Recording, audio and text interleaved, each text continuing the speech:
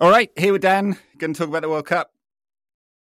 It's been pretty good. We're through a round and a half or something of all the games, recording on the Sunday. So it's with all the controversy and stuff, which I don't think should leave our minds, especially with some of the stuff that's been going on during the World Cup. We'll get to, but the football's been pretty good generally, except for England, who stink the place out. Bro, I'm depressed to tell you all is the last quadruple game day.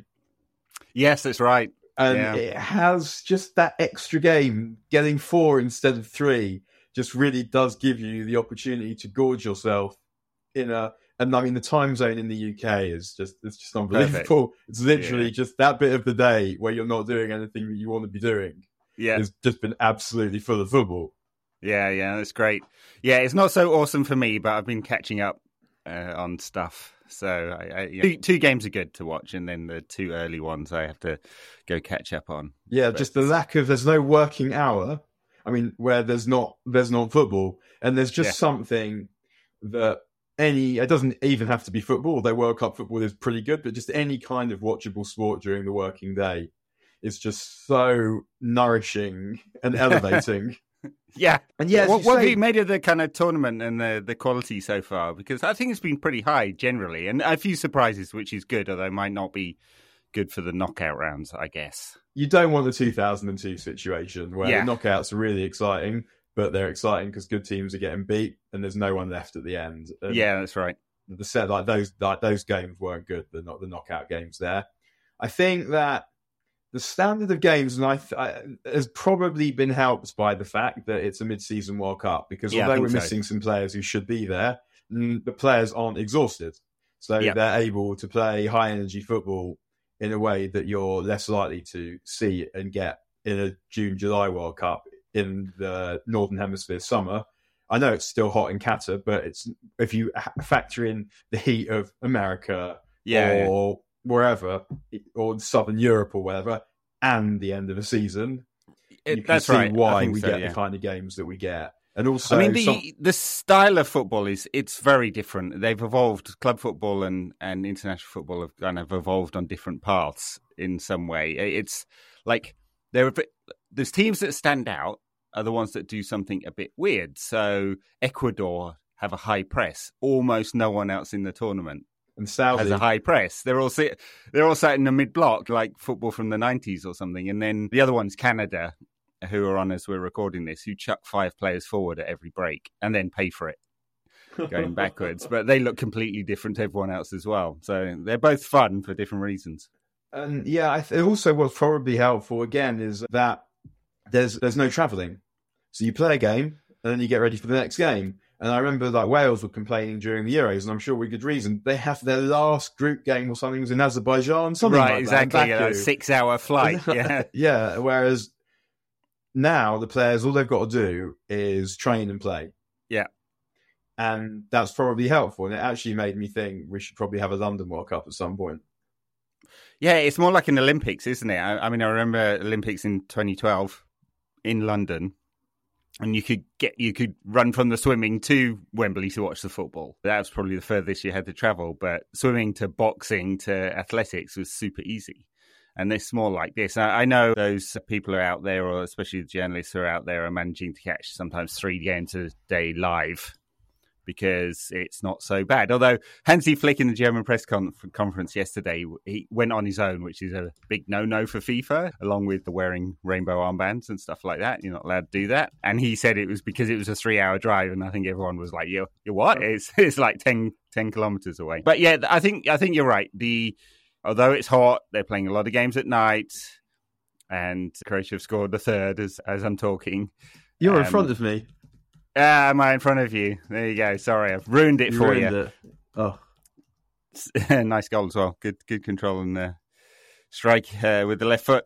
Anyway, yeah. So although it's hot, there's not a lot of travelling. The training facilities are great. Everyone's reasonably fresh because of the part of the season it's in. The mix-ups between the different styles of play have been pretty good so far. There haven't been a whole bunch of stinkers. I mean, England USA was probably the worst of the tournament. The first game was dreadful as well, but there have been some 0-0 draws as well. Like, we could do with a few more goals. I would say. But I covered for The Guardian, I did Uruguay and South Korea, which was 0-0. But it wasn't... That wasn't a bad bored. game, yeah. No, I wasn't bored. And I did another 0-0 draw that also wasn't bad. Did I say Uruguay and South Korea? Yeah. I did, didn't I? I did. I can't even remember now. This is old age at its worst. But I did another game that was also 0-0. That also wasn't bad. Good. Great insight there, Dan. I mean, I think that 4 games a day, it's hard to recall all the details, isn't it? So yeah, unfortunately, it is for me. Yeah, I mean, some standout ones have been obviously Spain, Morocco, Croatia. Morocco, Croatia. Yeah, right. Okay, that was which also wasn't bad. I enjoyed Morocco. Yeah, I mean, I certainly enjoyed them making Thibaut Courtois look silly today. That was very good. He definitely played Lenny in the school play. That's right. So, I mean, Spain, I don't know whether we talked about that one last time. Yeah, I think we did briefly, didn't we, at the end of last week's the weekend pod. But, I mean, obviously, a standout result there against Costa Rica, and a weird thing with them not playing any strikers but scoring 7 goals. And then Costa Rica coming back to beat Japan today, who beat Germany, which was sort of disappointing, that one, in the sense that there's not as much jeopardy tonight. If Japan win that game, then Japan are almost through. And then if Germany don't beat Spain, they're out. Then they can't get more points than Japan would have had. Yeah, they might have done the latter stages a favour, but that game now is basically, if Germany smash Costa Rica, that'll probably be enough, even if they lose to Spain. Well, yeah, probably, yes. And which the dynamics of the group always make a difference in tournament football, don't they, to how people approach it. I mean, I think certainly although I was somewhat frustrated with the England performance against the USA, as frustrated as I can get watching England rather than United, the dynamics of the group there means that a draw was a very good result. I mean, it takes something silly. England have to lose 4-0 to Wales to go out, basically. That would be incredible. It would be Wales incredible. Are funny because we've sort of been encouraged in the UK to think that they're not rubbish. And, I mean, I was a bit surprised they lost to Iran. Yeah. But I was not. I thought they would lose to USA because they're not good. No, they're not good, and their best players are old now. So yeah, and it was very evident. And I mean, Robert Page picked a really silly team in the first game against where he didn't pick Kiefer Moore and just went into a game with no outball whatsoever. Yeah, that's right. They just couldn't get up the pitch. But someone pointed out to me that I think they had no Premier League players, Wales, who didn't play for a promoted side. Okay. Which I guess gives you some notion of the quality that they have, which is not high. Although I was a little bit surprised that you wouldn't go for someone like Brennan Johnson if you've got someone who's fast and confident available to you. Yeah. That wouldn't be a better option than Harrans Wilson. Well, that's the thing. If you're not a technical side, and Wales are not a technical side, you want physical, don't you? You want people moving fast. You want to play in a low block and break, or you want someone up front who's the big guy, like Kiefer Moore is, who's actually playing well and scoring goals. We tried to do it with 3 fast players, but it just is. It doesn't work with that without proper technical ability. Because there's no outball. You can't get the ball forward and then go from there. But I mean, he said, Robert Page, that he just likes to show loyalty to players. And I understand that, but at some level, you also just have to pick the players that are good. And one of the things about this World Cup is players that are in form, because it is coming in the middle of the season. Yeah. So, and you can see in some of the games that the players like Valverde was just by far the best player on the pitch in Uruguay and South Korea. Yeah, I mean, I know he's just a class player. I'm one of the best players on that pitch anyway.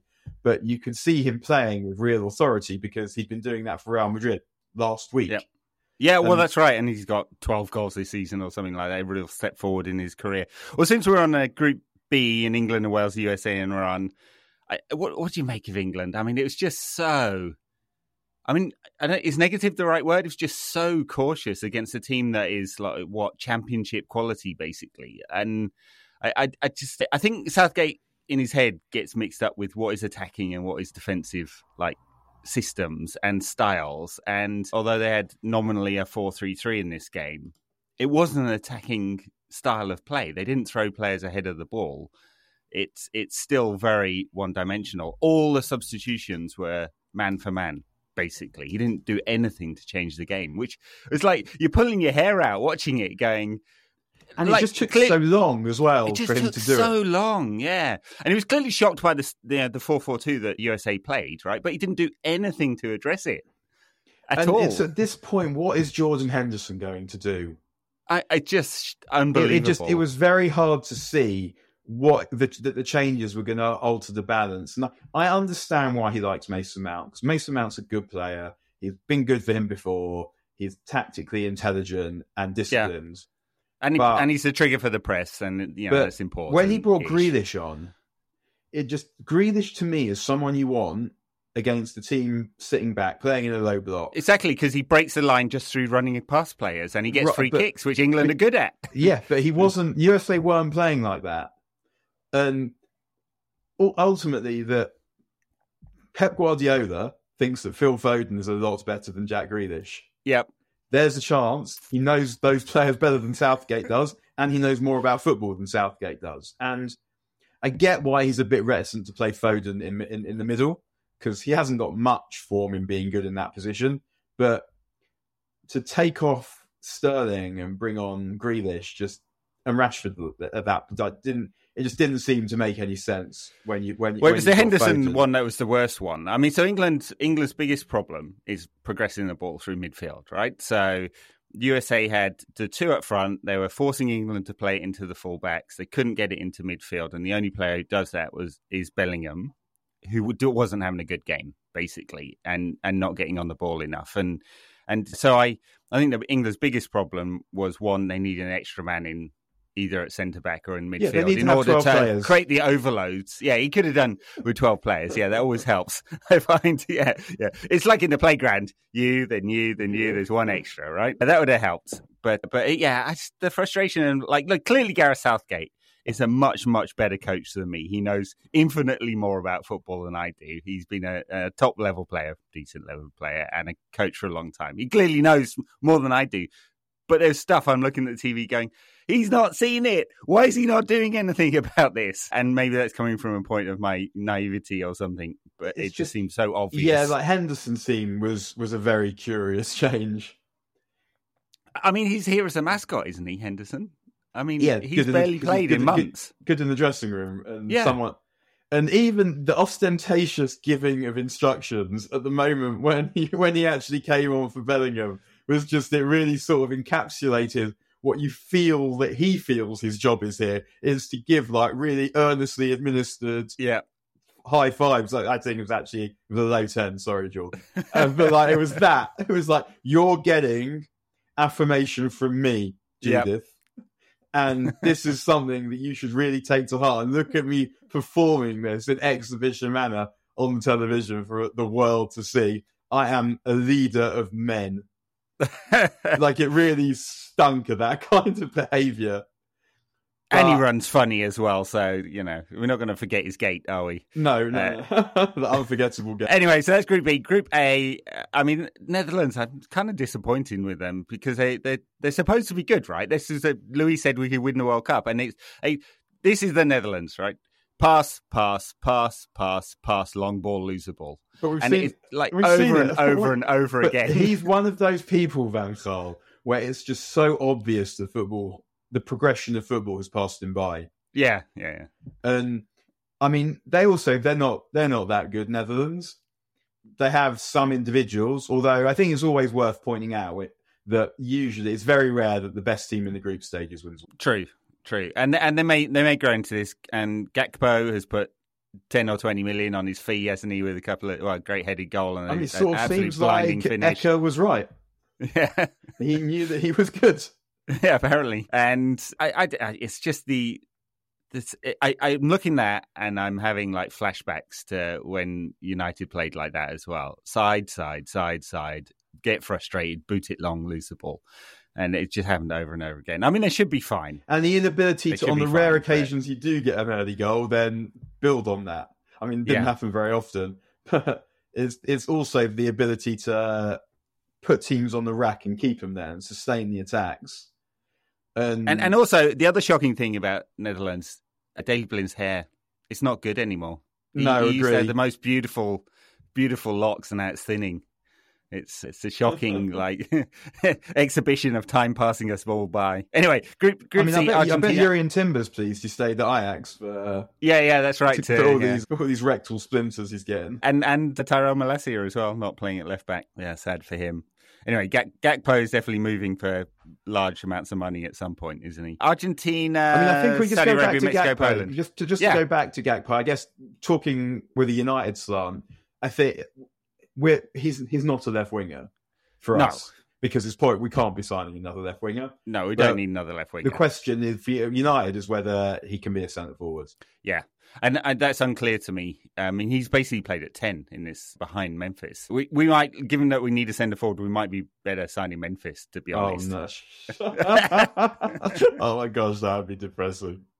To play at 9, I should be clear, if we want a cheap one. I watched Argentina Mexico yesterday. That was kind of fun. I mean, I find myself, it's a weird position, kind of like rooting for Messi to do well, just as a fuck you Cristiano sort of thing. I can just imagine in the Ronaldo household as Messi lifts a trophy, which I don't see. There's too many weaknesses in this Argentina side. But no, I mean, it's interesting. I mean, I was surprised that.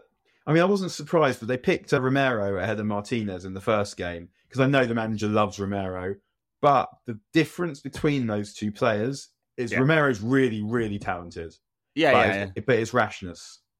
Yeah. Martinez isn't rash and Romero is rash. No, that's right. Yeah. And he plays like a grown-up, even though he's aggressive. Yeah. Yeah, he's aggressive without being a moron. And Romero is aggressive and plays also like a moron. And if he grows out of it, he'll be a hell of a player. And maybe he could go on to be an even better player than Martinez. But if I had a choice between one of those two, I would chuck Otamendi into the skip and play both of them, I guess. Well, quite. I mean, Otamendi's how old now? And I think Romero's a better player. Yeah. The weird one was for Argentina, the Paredes was out and they played Rodriguez in the middle. He just can't move the ball. And as soon as Enzo Fernandez came on, it just completely changed how Argentina played. They got the ball forward. Obviously, he's got a blinding goal, which helps. He's meant to be he's meant to be brilliant. There was a really good line about him that said something like they think he's lying about his age. Because he's just so precocious in the way that he plays. Because he's barely played any football in his career. I mean, he's had 6 months at Benfica and he didn't have much before that at, where is it, River, I think. So, yeah, he's 21 and he's like brand new to football. But, yeah, he's obviously playing like a grown-up and he's really talented and just blinding goal. Blinding goal by Messi, by the way, as well. I guess it just feels like normal for him, doesn't it? But there was about 3 inches in which he could get that ball into the corner. Yeah, I mean, it will, with a team like Argentina and also probably with Uruguay, like teams that play 2 in midfield are particularly vulnerable to just getting hypnotised by Spain. Yeah. But because they do have just a load of firepower. So, I mean, it's impossible to say who's going to win this. I mean, I felt like at the beginning of the competition, Brazil probably were the most settled side. But I thought that last time, actually. And they didn't win it. I just felt like they were the most club-like international side because they've been playing together for the longest and seemed to have a method of playing that suited them.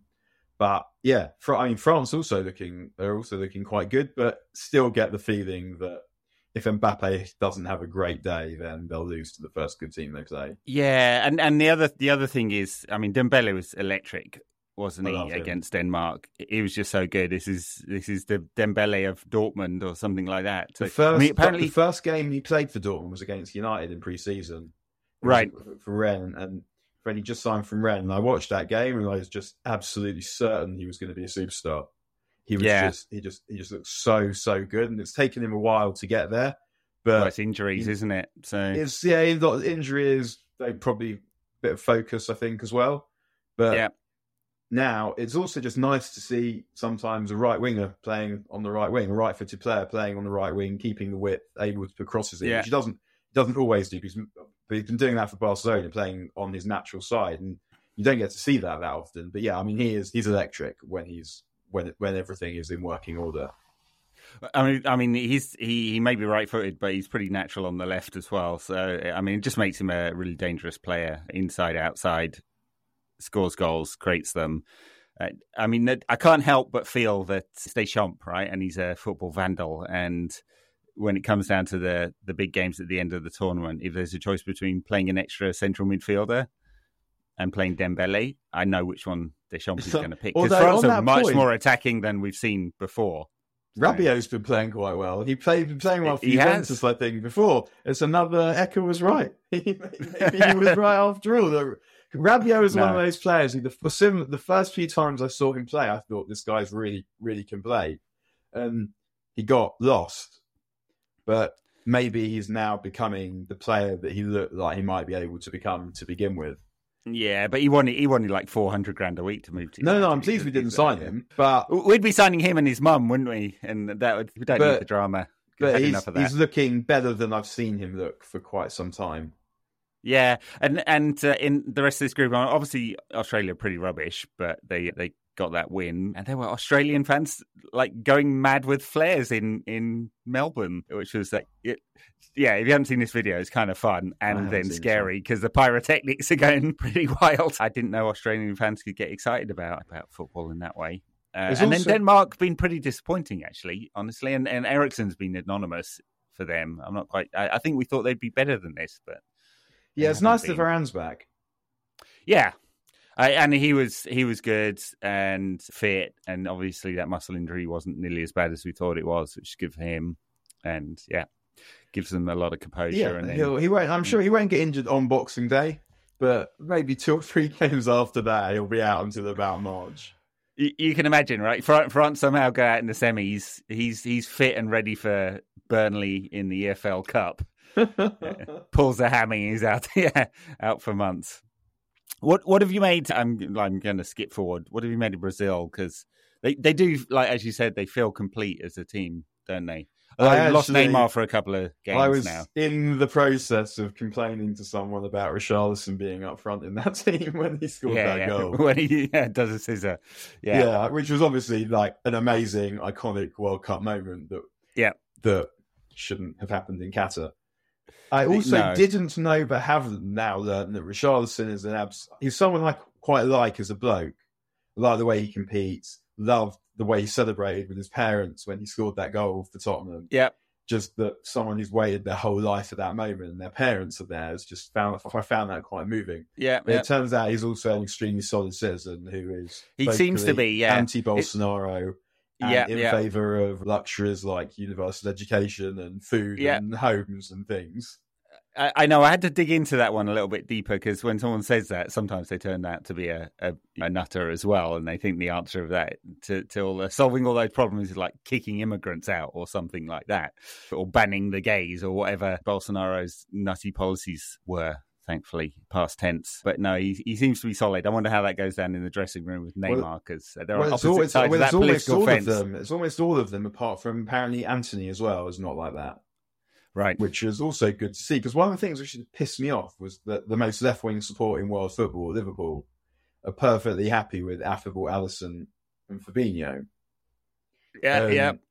And, I mean, those lads voted for an actual fascist, misogynist, homophobe, racist, anti-Semite. Yep. And growing a kitschy moustache doesn't change that. No, that's very true. And we forget that we've got to be on the right side of these things as well as footballers. I say we, not being a footballer. But we're a football, lads. Listen to us. Yeah, that's right. It's not clear what Casemiro's politics are. I haven't heard him or looked into him opining on it, nor Fred, actually. Fred, who didn't play in the first Brazil game, surprisingly, they picked a West Ham player. Came on, yeah. Casemiro was all right in that one. Serbia, whose tactics appeared to be kick Neymar. I think that's just a hobby, more than a tactic.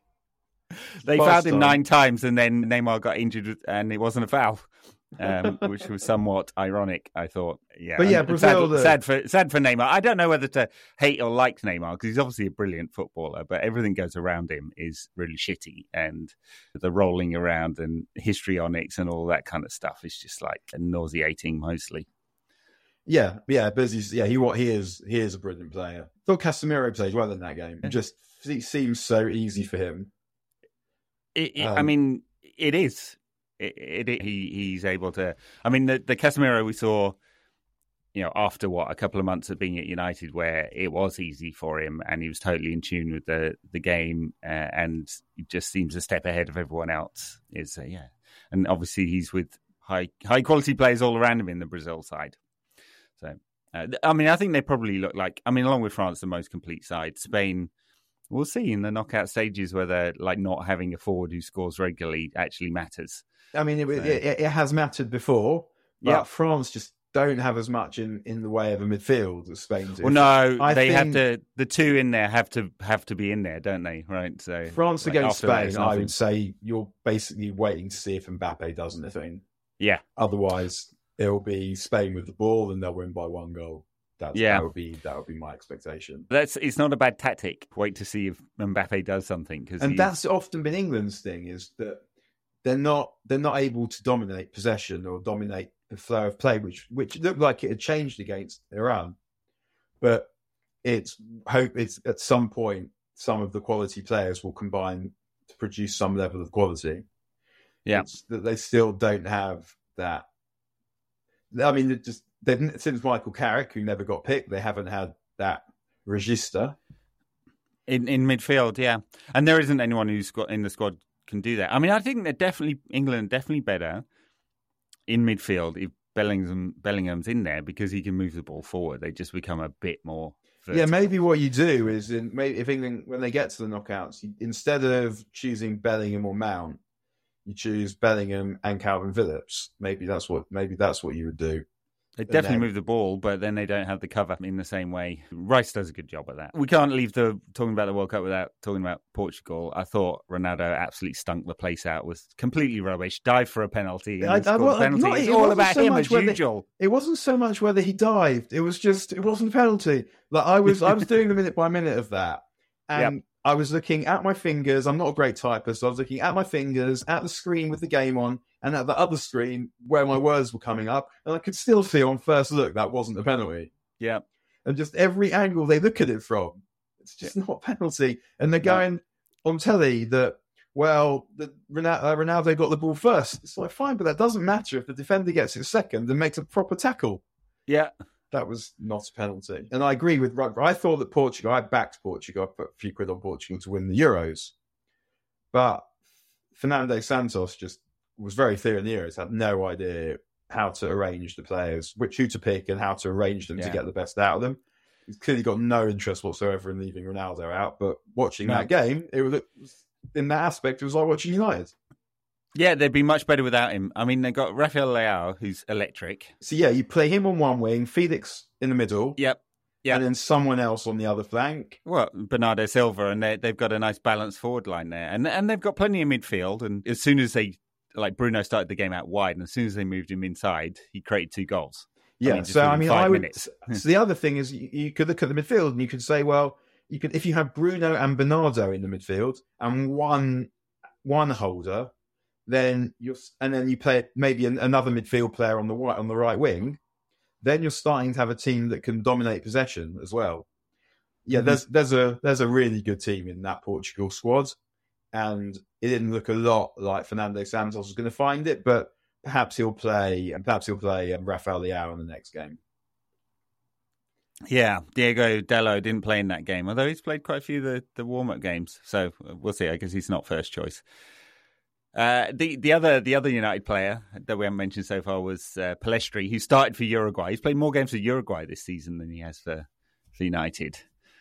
Surely he's going to leave at some point. He can't just sit around doing nothing. So he's had a couple of seasons at Alaves sort of playing. Not done that much there either. And not done that much there and 0 minutes this season. So it's no good for him. But he's a favourite of the Uruguay coach whose name I'm forgetting right now. So, yeah. It's not Oscar Tabarez. No. The name that sprung to my mind. But, I watched that Uruguay game and he did one little nice cushioned cross for a chance, but they didn't actually give him a lot of the ball. And Uruguay actually have a similar problem to Portugal in that they're solid at the back. They've got a couple of proper midfield players, and then they've got an old bloke up front who no one wants to drop. And you can see the difference. I know Cavani's the same age as Suarez, and I don't his peak wasn't a patch on Suarez's, but he's aged better. and it made a difference. True. When Suarez it was dynamic, and he's just not that at all anymore. I mean, it might even be better with playing Nunez through the middle. Oh yeah, I thought Uruguay were going to play 4-4-2, and if they had have done, then you probably would have got more out of Suarez as well, because he'd have Nunez someone to play off. Yeah, but Suarez in the middle of a 4-3-3 with Nunez on the left wing is just total nonsense. And we'll see whether they change it up for. I guess they're playing Ghana next. I think I can't remember. Yeah, if there's a positive result, if Ghana beat South Korea, then that Ghana Uruguay game at the end could be good. Just being a knockout. I'd really like to see Ghana go through. I mean, not only for it's a World Cup, you need some world representation in the knockout stages, don't you? Ghana have got the makings of a good team. The problem with Ghana is that they're not settled. Yeah, they're not all used to playing with each other. And the manager made some absolutely atrocious changes in that Portugal game. They equalise and he takes off and Kudus, who's one of their better players. Yeah, their best player by far, and just is in great form. You're right. And within about 3 minutes of taking them off, they're 3-1 down. Shame, because they played some good football. If Inaki Williams hadn't slipped, we'd be talking about one of the great World Cup goals. That's right. Good player as well, Inaki Williams. So, a few of the stories around the World Cup. Obviously, we talked about Armband Gate last time out, didn't we? I mean, a couple of nice moments amid all the crap and the politics and Infantino sitting next to MBS and exactly what's happening there. A few of the stories: the Germans starting their game with hands over the mouth protest, being silenced. I mean, it was something. It's less than a shirt. England said they weren't gonna just do a t-shirt. They were going to do more than a t-shirt. It's not. It's saying we care about this armband. We care. This is marginally more important than not getting the yellow card. Yeah, I know. I don't know which way side to come down on that, because I understand they don't want the captains getting booked. The Germans said they would just rotate it around, and one of the takes, I think, was that it might not actually the sanction. FIFA weren't clear about the sanction. It wasn't. It could be a booking. It could actually be points or suspensions. But then you just got to find another way. Don't just say no. Say, okay, this isn't going to work, so let's do something that is. Yeah. Whatever it might be, whatever scene you can create, do it.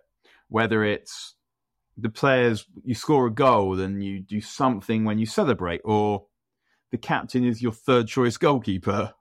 Yeah. When you bring him on at the end of a dead game, whatever it is, there's something that could have been done that wasn't nothing. Well, that's right. And they have done nothing, most of them. And the hand over the mouth was, I mean, it made more of a stink because Germany lost, and the German media appears to be blaming that for their defeat, which was properly weird as well. And then England did absolutely nothing.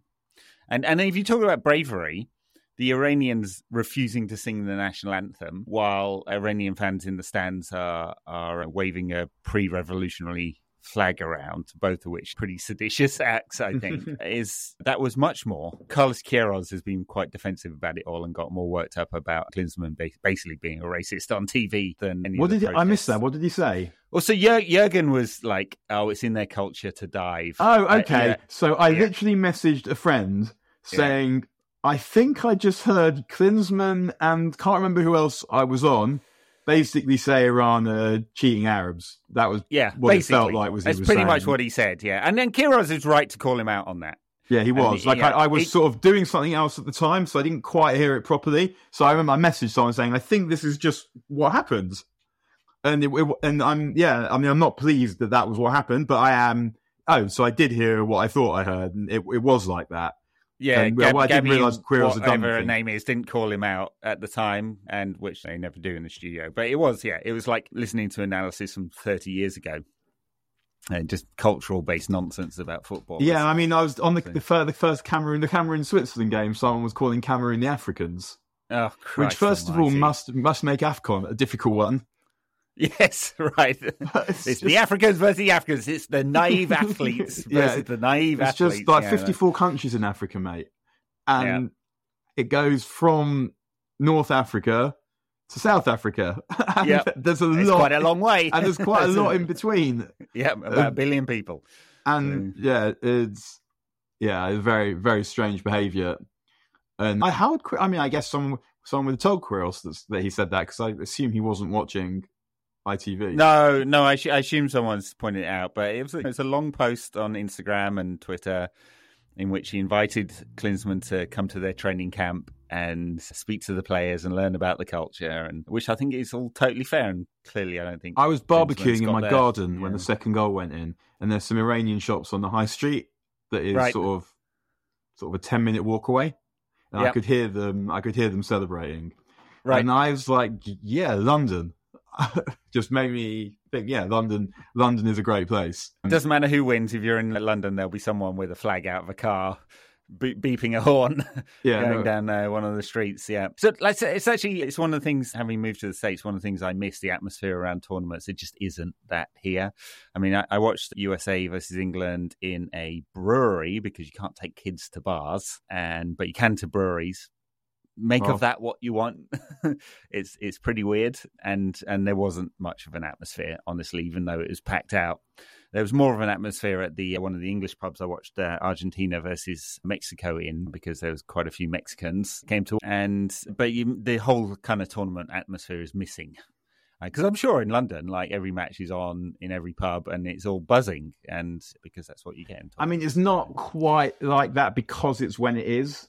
It's not right, because it's during the day. Because it's during, and it's also just it's not the summer, so there's not people hanging out outside in quite the same way, and the Christmas rush hasn't quite started. But I think as the tournament progresses, it'll be more like that, particularly if England stay in it.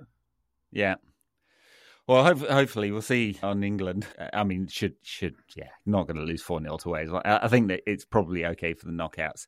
And then England get second place in France-Denmark's group. I'm saying France-Denmark, but it could, of course, be Australia. So I don't think it'll be France. Australia are going to have to win by 6 for France to come second. So I think England will be playing Denmark or Australia, probably, in the second round. And then I can't remember who. I'm lying, actually. They might be playing second place in Group A. I think they're playing second place in Group A, which looks like it'll be Ecuador. And is it not France in the quarters? That's what I thought. And France, Denmark in the quarters, yeah. That track, yeah.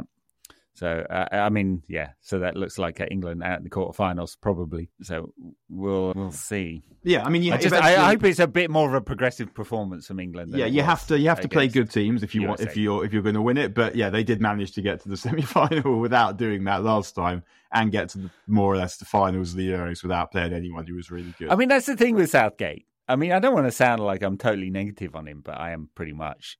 Like, who's the best team in those tournament? Who have we beaten? Who have England beaten in a tournament over those? That's good. I beat Germany, but it was a pretty rubbish German side last year. Pretty rubbish German side this year, by the looks of it. And what, Sweden? Is Sweden the best team England have beaten in those two tournaments? Because managed to lose twice to Belgium and to Croatia. I guess they beat Germany, but Germany weren't really any good. But if you're knockout ties in the Euros, what was it? Was it Ukraine, Sweden, and Denmark? Ecuador. Was it Ecuador? In the Euros, 2018. In the Euros, Colombia. They beat Colombia on penalties. Yeah, can't remember who they beat. Sweden in the quarterfinals. Yeah, and then they lost to Croatia. Yeah, so pretty much nobody.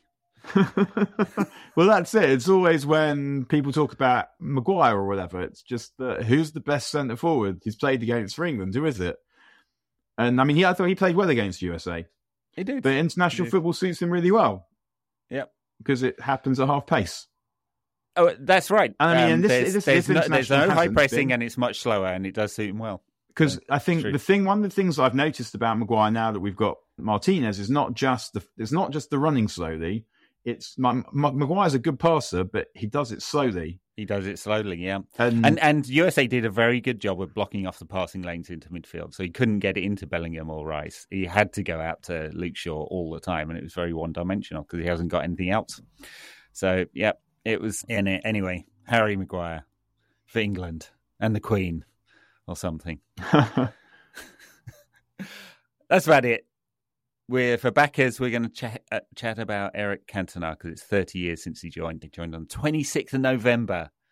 30 bloody years ago, which doesn't half make me feel old. Goodness. Half of you listening won't have been born. Please.